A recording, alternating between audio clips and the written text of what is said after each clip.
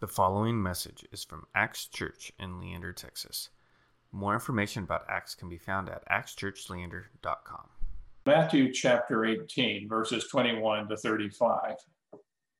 Then Peter came to Jesus and asked, "Lord, how many times shall I forgive my brother or sister who sins against me? Up to 7 times?" Jesus answered, "I tell you not 7 times, but 77 times. Therefore, the kingdom of heaven is like a king who wanted to settle accounts with his servants. As he began the settlement, a man who owed him 10,000 bags of gold was brought to him. And since he was not able to pay, the master ordered that he and his wife and his children and all that he had be sold to repay the debt. At this, the servant fell on his knees before him. 'Be patient with me,' he begged. 'I will pay back everything.' The servant's master took pity on him and canceled the debt and let him go. But when that servant went out, he found one of his fellow servants who owed him 100 silver coins. He grabbed him and began to choke him. 'Pay back what you owe me,' he demanded. His fellow servant fell to his knees and begged him, 'Be patient with me and I will pay it back.' But he refused. Instead, he went off and had the man thrown into prison until he could pay the debt. When the other servants saw what had happened, they were outraged and went and told their master everything that had happened. Then the master called the servant in. 'You wicked servant,' he said, 'I cancel all that debt of yours because you begged me. Shouldn't you have had mercy on your fellow servant just as I had on you?' In anger, his master handed him over to the jailers to be tortured until he should pay back all that he owed. This is how my heavenly Father will treat each of you unless you forgive your brother or sister from the heart." Again, Acts, we are in the Advent season, and we're calling this the Second Chance series. We've been looking at the year of Jubilee, a year that literally meant to shout for joy, and how Jesus came to fulfill that year, that everything God had done in the Old Testament was leading up to Jesus, this new way of living where all would be set free, all would be brought back together, all would be united under one banner, one Lord, one God who is loving and joyful and hopeful and peaceful. And as we look at that series, that Second Chance series, forgiveness certainly plays into that, because all of us, certainly myself at the front of the line, need forgiveness. Whether it's forgiveness for how we drive down the road, whether it's forgiveness for how we view people who think differently than we do, or act differently than we do, or vote differently than we do, whether it's how we treat our family members or people at school, whether it's gossip, whatever, like forgiveness is deep. All of us are broken in some way, as I like to joke. We are all from the island of misfit toys.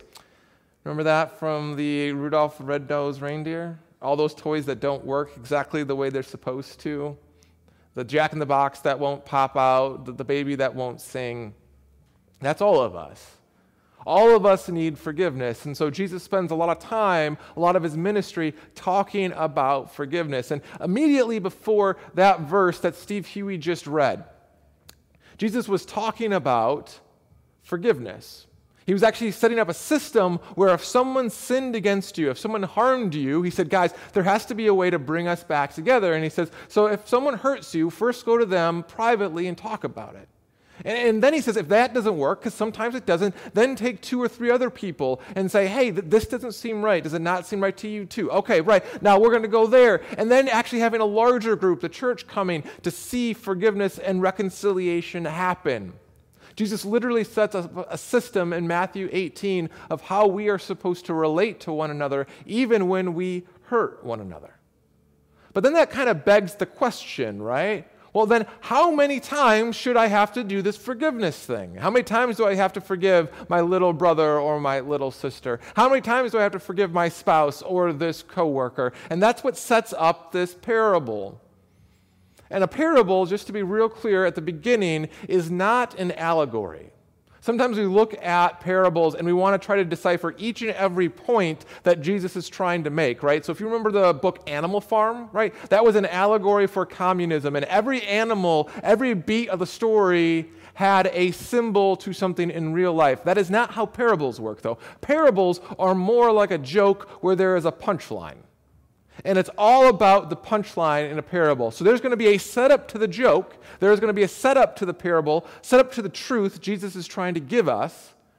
But the point of it isn't all of the setup. The point of it is the punchline of the joke, the punchline of the parable. And that's what we're going to dive into in this scripture reading. All right, so it starts off, again, with that question. Peter goes to Jesus, and he says, "Then Peter came to Jesus and asked, 'Lord, how many times shall I forgive my brother or sister who sins against me? Up to 7 times?' he asks.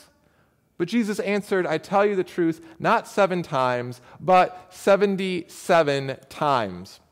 All right, so the background of this is in an ancient Jewish culture, it said that you should forgive someone up to 3 times for the same mistake. Right? So let's say that someone badmouthed you or gossiped about you. In ancient Jewish culture, you would say, okay, you forgive them 3 times, but the 4th time they do it, it's 3 strikes, you're out, you're done, you're out of the way. Right? So Peter goes to Jesus and he says, you know what, I'm going to be even more gracious. I'll double that number and I'll add 1 because 7 in Scripture is a holy number. And so he says, so how many times should I forgive my brother or my sister when they steal my toys, or when they text about me on a thread with other friends, or when they post something I don't like? How many times? 7 times? And Jesus responds, he says, well, not 7 times, but 77 times. Now, even that number, 77, some of us might think, okay, I can count up to 77. I will have a sheet, and I will just start tallying it off. Oh, we're getting closer. Oh, we're in the high 60s now. We're almost there, and we can almost salivate, right? Of like, then I can finally be done with this relationship. Well, to kind of put a little bit of cold water on that, some translations of this say not 7 times, but 7 times 70, which is a super holy number. Essentially what Jesus is saying is, guys, that you're looking at this from the wrong angle. If you're asking, how much should I forgive someone, you're already asking the wrong question. And that sets up this parable with this punchline. All right, so let's dive into that. Therefore, the kingdom of heaven is like a king who wanted to settle accounts with his servants. And as he began the settlement, a man who owed him 10,000 bags of gold was brought to him. Since he was not able to pay, the master ordered that his wife and his children and all that they had be sold to repay the debt. Okay, so this is 10,000 talents.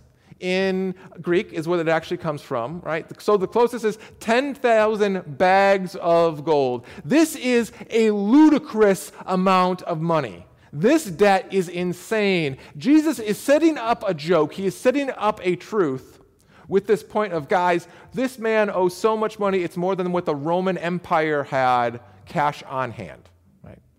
We talked about our favorite cartoons earlier. As I was thinking about this amount of money, this is where my mind went. You guys remember this guy? Scrooge McDuck and his giant safe where he could swim through all of his bags of gold, right? That's the amount of money that a servant owed his master. I don't even know how you lose or screw up 10,000 bags of gold. But that's how badly in debt one servant was to his master. Right? So that's part of the setup to this parable. But then it goes on, and Jesus says, at this the servant fell on his knees before him, the master. And he said, be patient with me, he begged, and I will pay back everything. The servant's master took pity on him, canceled the debt, and let him go. Now, outside of the fact that you would never be able to pay or repay that much money, right? This is a ludicrous amount of money. There is a mercy, a compassion that the master shows on his servant, right? And I love that, right? It says, and he let him go, and he canceled all of the debt. That entire vat, that entire Scrooge McDuck safe that somehow the servant screwed up, he cancels it.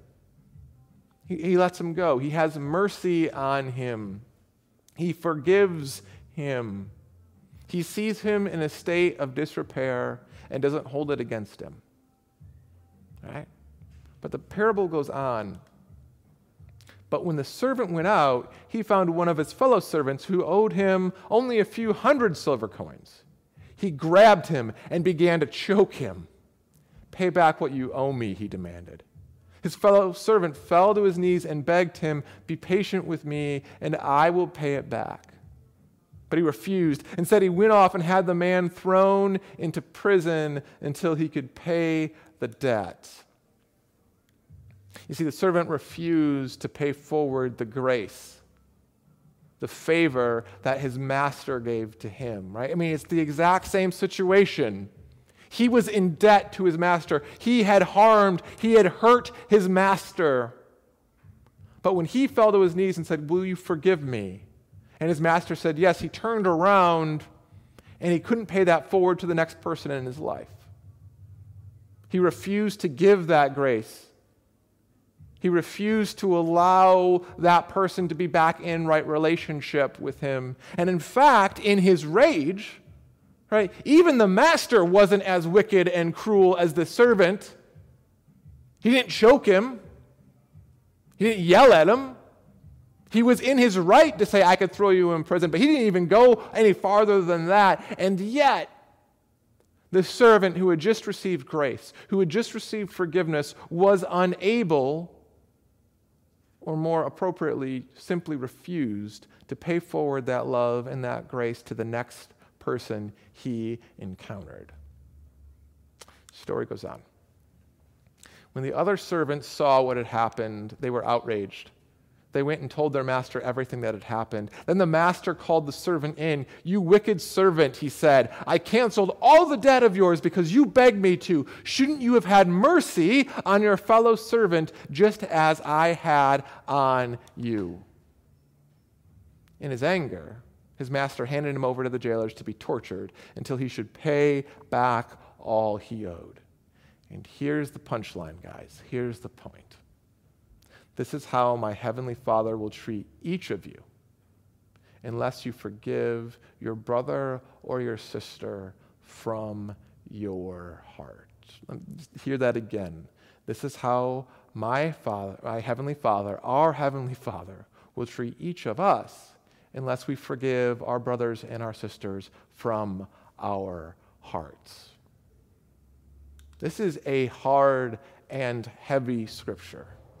Because often as Christians, we can look at forgiveness as something that we can demand of God, that we can ask of Him, we can beg Him for forgiveness, but then somehow we can separate that from how we forgive and love others. And what we see throughout Scripture, what we see throughout the kingdom of Jesus, is realizing that you cannot separate how we treat God and how we are in relationship with God with how we are in relationship with everyone else. We can't go before a God and say, "I need forgiveness from you, but I am going to withhold it from everyone else," because the state of being forgiven, the only way we remain there is if we pay that forward, if we let it emanate out from us. You see, it comes from God, but if it doesn't come out, then it doesn't actually get us. We leave that state. God's not being bitter when He says, "I won't forgive you if you don't forgive others." But forgiveness is not possible. That state is not possible. Living in the kingdom of God is not possible without playing by the rules and the posture of the kingdom of God. And so in that, you intimately see this connection between when we go before our God and ask for forgiveness, it also means that then we go open-handed with everyone who has hurt us. And now forgiveness and reconciliation are two separate things. Forgiveness means I'm no longer going to carry the burden, the hate, the anger, the malice that I had towards someone else. Reconciliation says I'm going to now have a fully restored relationship with someone. That takes two people. That takes both sides of the hurt to come together and say, "You know what, there is brokenness here, there is hurt here." And reconciliation takes time. And so if someone has hurt you, if there has been some type of abuse, God is not saying, "All right, now you have to just completely embrace them, forgive them, and pretend that didn't." That's not what forgiveness is about.